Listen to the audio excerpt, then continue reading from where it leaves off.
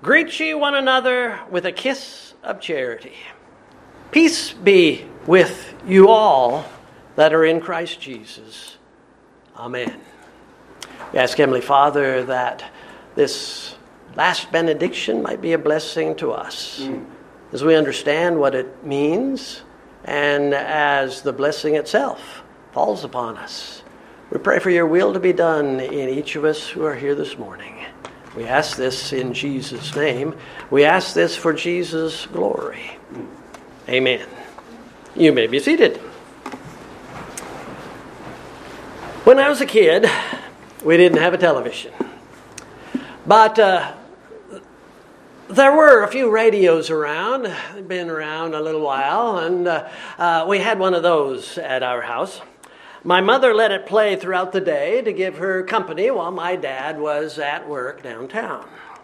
There were days when she would be happy, and she would sing along to the songs that she knew reasonably well. As a result, I heard and subconsciously learned dozens and dozens of the popular songs of the 1950s. I know some of you can't reach back quite that far, but I could. One of those melodies was called Good Night, Irene.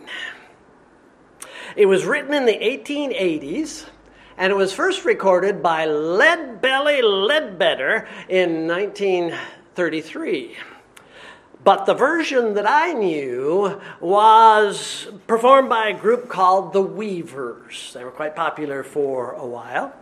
With a little research, I learned that it was later recorded by a fellow named Eric Clapton, and maybe you know that version of it, but I can't say that I do, and maybe that's a good thing on my part. The lyrics have evolved over the years, but the version that I first learned went like this. Last Saturday night, I got married. Me and my wife settled down. Now me and my wife are parted. Gonna take a walk downtown. Irene, good night, Irene. Irene, good night. Good night, Irene. Good night, Irene. I'll see you in my dreams. Some of you know that one. You may be thinking, what an awful way to introduce a gospel message. And you may be right. You might also wonder, what has that got to do with what Peter has told us here in the last words of this book? The connection is in those two words, good night and Irene. Good night may be the last thing that people say to one another as they shake hands to go home after a Sunday evening church service, something like that. Peter was bringing this first epistle to a close. In a sense, he was saying, good night, everyone. We're finished here. And the word which he used was peace. In English, he said, peace be with you all that are in Christ Jesus. Amen. And in the Greek language, the word he used was Irene.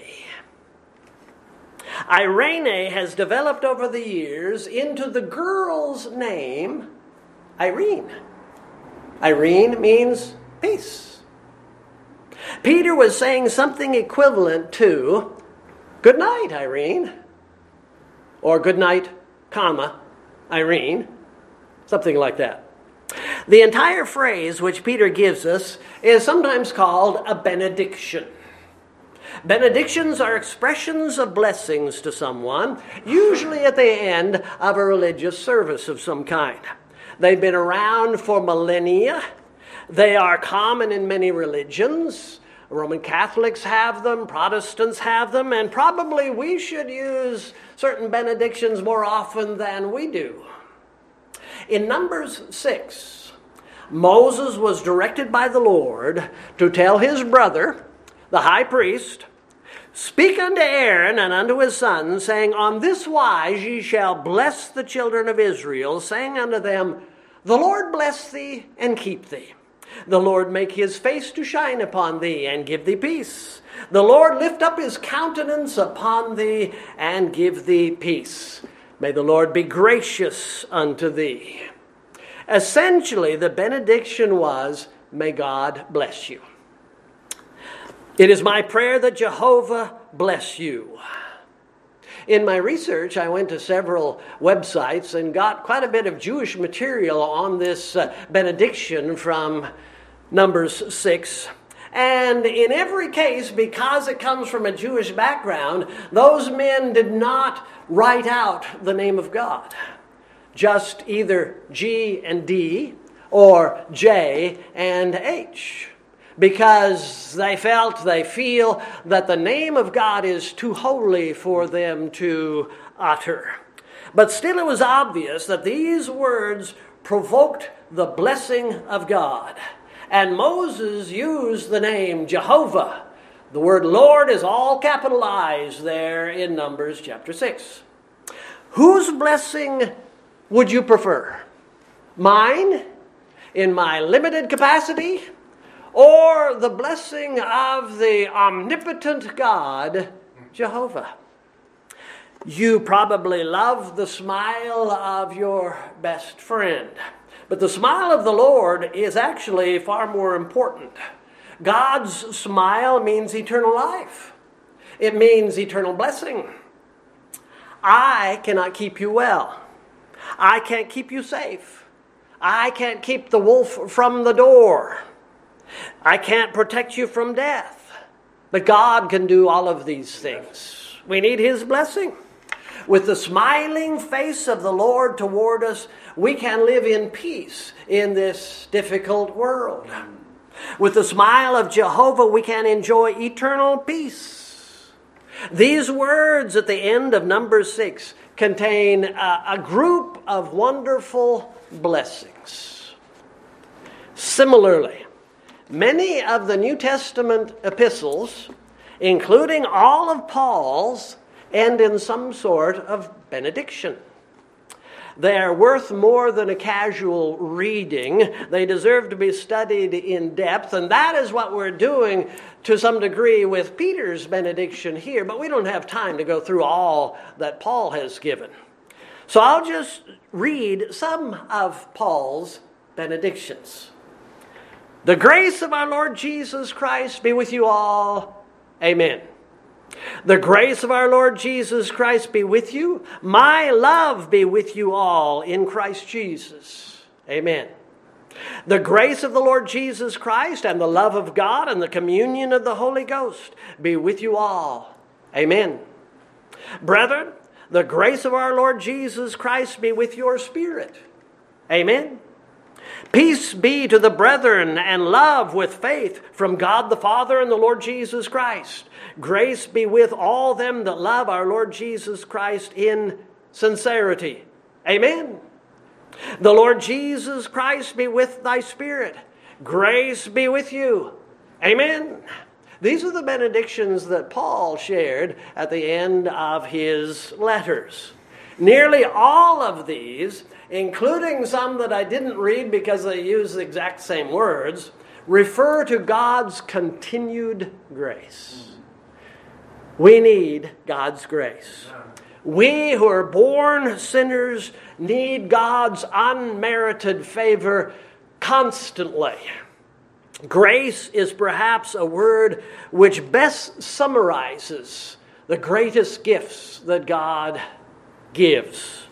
We need grace not only for salvation, but we need it for every passing day, every passing hour. Only in the Lord and his will do we live and move and have our being. By Christ, all things consist and continue. If we are going to thrive, it is by his grace and no other means. If the Lord should withdraw his grace, we would be dead in an instant. We need the grace of God. Paul recognized that, and even Aaron's blessing made mention of God's graciousness. And underlying that grace of God is the Lord's love. Something else which he mentioned in most of his benedictions. Of course, each of these are directed toward God's people, not to the unsaved, the unbeliever, directed to the saint of God. Something else in nearly every one of Paul's benedictions is how Christ is named and described. The blessing for which the apostle prayed were linked to the Lord Jesus Christ. It isn't simply Jesus who blesses the Christian. It is Jesus who is the Christ, who is the Son of God, who is the Lord. It's probably futile to seek a blessing from the one who is not personally our Lord and God. Was Paul's Jewish mind going back to Aaron's benediction? The Lord Jehovah bless thee and keep thee. The Lord Jehovah be gracious unto thee. The Lord Jehovah give thee peace. Is that what's motivating Paul in these benedictions of his? Maybe. Jesus Christ is Lord because he is the Jehovah mentioned throughout the Old Testament. In Peter's benediction, he refers to one specific blessing, peace, eirene, peace. Why does he mention this? Doesn't the text, or should I say the context, tell us? I remind you that this letter is filled with references to the difficulties of living the Christian life, especially in their day. Peter writes, "Ye are in heaviness through manifold temptations," referring to the problems of life. "Your lives are filled with trials directly linked to your faith in the Lord Jesus," this new faith that you have. "Beloved, think it not strange concerning the fiery trial which is to try you, as though some strange thing happened unto you. If ye be reproached for the name of Christ, happy are ye. Be sober, be vigilant, because your adversary the devil is a roaring lion, walketh about seeking whom he may devour." In America, we may not be suffering to the same degree and the same extent that those people were in Peter's day. But there are Christians today in other places who are suffering greatly for their faith in the Lord. And there is nothing to stop a satanic attack or persecution against us here in this country tomorrow or next week. We have need of this peace. Amen. For which Peter prays. Remember that in chapter 2, Peter told his readers, "For even hereunto were ye called." It is part of our ministry before a lost world to absorb their abuse in the way that Christ absorbed it. For Christ also suffered for us, leaving us an example that we should follow his steps. But we're not the Lord Jesus. We don't have that innate strength that he had. We are not gods. We need the Lord's blessing. We must have the peace of God to cope with and to endure and remain faithful to our Savior as the world spirals down around us. We need this peace of which Peter speaks. One of the private conversations the Lord Jesus had with his disciples is recorded in chapter 14 of John. John 14, 15, 16, 17. Perhaps some of the greatest words that we can read from the Word of God. In John 14, verse 22, Judas, not Judas Iscariot, the other Jude, saith unto him, "Lord, how is it that thou wilt manifest thyself unto us and not unto the world? Why do we get to know who you are, but the rest of the world doesn't know? What Judas needed to learn was that it is going to be his job to manifest Christ to the rest of the world. He and the other disciples were to become evangelists and witnesses of the Lord and of His grace. They were the forerunners of these people here in Asia Minor. They are the forerunners of us in the 21st century. Well, Jesus answered and said unto him, If a man love me, he will keep my words. And my Father will love him, and we will come unto him and make our abode with him. He that loveth me not, keepeth not my sayings. And the word which ye hear is not mine, but the Father's which sent me. These things have I spoken unto you, yet being present with you. But I'm leaving. But the Comforter, which is the Holy Ghost, whom the Father will send in my name, he shall teach you all things, and bring all things to your remembrance, whatsoever I have said unto you. Peace I leave with you. My peace I give unto you. Not as the world giveth, give I unto you.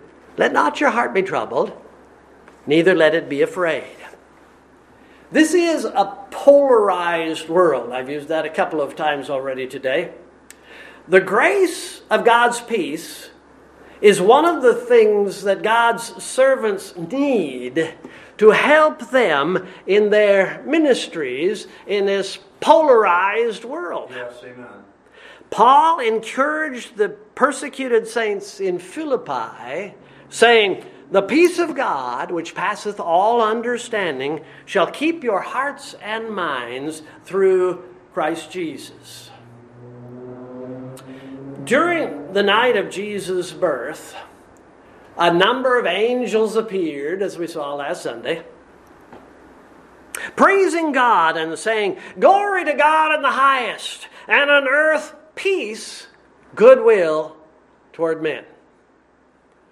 Was there any peace in Bethlehem when Herod killed those babies, trying to get at Christ? The Lord Jesus has told us there's a sense in which He carried with Him exactly the opposite to what the angels announced that night. Matthew 10:34, Think not that I am come to send peace on the earth. I came not to send peace, but a sword. How is that, Lord? It's because in Christ there is a line of demarcation. Yes. It divides humanity into two segments, dividing the people of the world. Those who deny Him and those who accept Him. Whosoever therefore shall confess me before men, him will I confess before my Father which is in heaven. But whosoever shall deny me before men, him will I also deny before my Father which is in heaven. We have these two kinds of people in this world. And that division of humanity creates an animosity which flares up from time to time in actual persecution against God's people. In the midst of a world where there is no peace, the servants of God need peace. Yes. Amen. And it comes from the Lord Himself. Who is the benefactor of this blessing? There's no simple statement in this or the other scriptures and benedictions, but there's plenty of evidence to say Paul is calling on the blessing of the Lord. Peter is drawing from the Lord this benediction. Paul was bringing his epistle to the Romans to a close, and he said, Now, the God of hope fill you all with joy and peace in believing, that you may abound in hope through the power of the Holy Ghost. A few verses later he wrote, Now the God of peace be with you all. Amen. We need a constant flow of grace and peace from the God of all peace, the source of peace.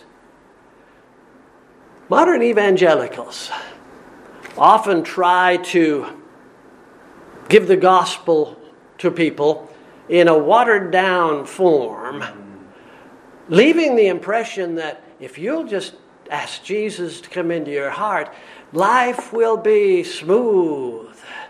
The Lord will grant all of your wishes. Everything will be fine. That's not the way it is.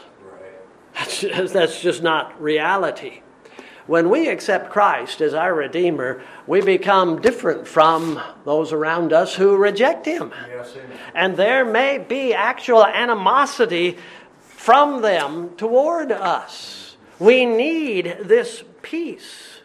Jesus said to us through His disciples, "Peace I leave with you. My peace I give unto you. Not as the world giveth, give I unto you. Let not your heart be troubled. Neither let it be afraid. These things have I spoken unto you, that in me ye might have peace. In the world ye shall have tribulation, but be of good cheer. I have overcome the world." Then said Jesus to them again, "Peace be unto you. As my Father hath sent me, even so send I you." It is a waste of time to search for peace in this world through psychology and psychotherapy. True and lasting peace is not found in the mind. It is not found in changing perspectives or changing religions or in drugs. I know that it is cliche, but in order to enjoy peace in a world where there is no peace, we need more of the Lord. Yes. We need a closer walk with Him. He is peace. He is the source of inner peace when there is no outer peace.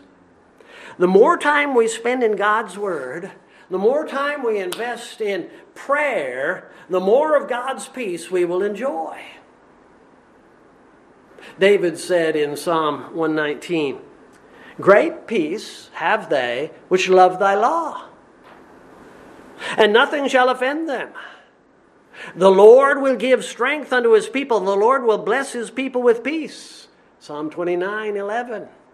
Isaiah said, "Thou, Lord, will keep him in perfect peace, whose mind is stayed on Thee, because he trusteth in Thee." The God of peace, the Christ who came to earth at Bethlehem 2,000 years ago, in Him is the source of genuine peace.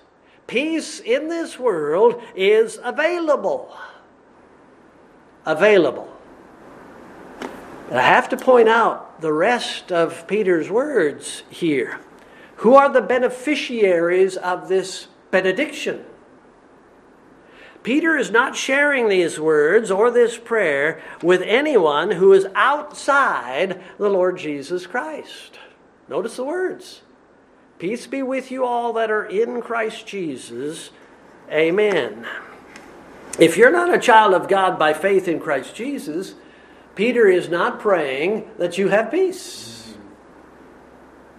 This is only for those who are children of God. It is only for those who are in Christ Jesus. And we aren't talking about being in some religion or in some church membership. I'm talking about the new life that exists in Christ's salvation. I'm not going to put any words in Peter's mouth, but I will say it myself. If you are yet unforgiven and living in a state of unrepented sin, you don't need peace. You need the prerequisites for that peace. You need to be disturbed. You need to be torn up. You need to feel the turmoil and the confusion that comes with an understanding that you are eternally separated from the God of peace. You need the misery that comes with the conviction of the Holy Spirit. Christians should be praying that the Lord will make your life miserable so that you might at least get a glimpse of what your eternity will be without Christ. You need to be disturbed. No matter how horrible your life in this world might currently be, no matter how depressed excuse me, how conflicted and in pain your spirit might be, it is nothing compared to what it will be for eternity after you leave this world. Yes, you do need God's peace. But before that, you need God's misery to understand what salvation is and what genuine peace can be. Romans 5:1 describes the source of peace with God, which is the basis of Peter's benediction. Therefore, being justified by faith, we have peace with God through our Lord Jesus Christ. Ephesians 2:14 says that Christ is not just the source or the cause of peace, but is actually the peace itself. But now in Christ Jesus, ye who sometimes were afar off are made nigh by the blood of Christ, for he is our peace. Peace with God can only come through the sacrifice which Christ made on the cross. When that peace becomes ours, then we can talk about peace in the midst of a world of problems. What is it to be in Christ? It is to be enveloped in God's saving grace, wherein our sins are washed away in His blood. It is to be wrapped in the righteousness of Christ, forever forsaking our own useless self-righteousness. It is to be surrounded by the promises of God in regard to eternity. It is to, by faith, dwell in the mansions that He has prepared for each of us. Let me take you back to that word Irene. It's translated peace 89 times. It's translated 3 other ways, 1 time each. Once it is rendered quietness. Peace, quietness, makes sense. Once it is rendered rest. I can understand that one too.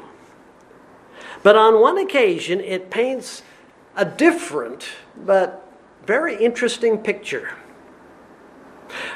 When Deacon Stephen was preaching the gospel to those people that eventually murdered him, he was describing the occasion when Moses took it upon himself to break up a fight between 2 members of the nation of Israel. This story was well known to the people that Stephen was preaching to. And he said, and Moses would have set them at one again, saying, Sirs, your brethren, why do ye wrong one another? Stephen used the word Irene to express reconciliation between these warring parties, to set them at one again. This word peace speaks of a restoration of broken relationships. This is what you and I need as sinners when we come before the Holy God. The fellowship which our first father had in the Garden of Eden was broken by sin. And that relationship that they had, Adam and God, has been broken ever since. We need the peace which can only be created through the sacrifice of the Lord Jesus. Yes, amen. Christ's blood is available to cover our transgressions, to restore the relationship which has been broken. The second verse in Peter's epistle, back in chapter 1, spoke of grace and peace after referring to the sprinkling of the blood of Christ. There's only one way for Peter's benediction to apply to us. There's only one way that it can apply to you. It is through the sacrifice of Christ on the cross. As I've said, I need that peace. You need that peace of which Peter was writing. It will only be granted to those who humbly acknowledge their need of that peace. And it will only be given to those who come to the Lord properly for that peace. admitting that we're sinners in the sight of God, Yes. that we have no righteousness in ourselves. We're absolutely holy. And we reach out to Christ, who is peace, to supply what we need. Will you repent and trust Christ this morning? We're beginning a new year. Begin a new life Amen. as a child of God. Please stand.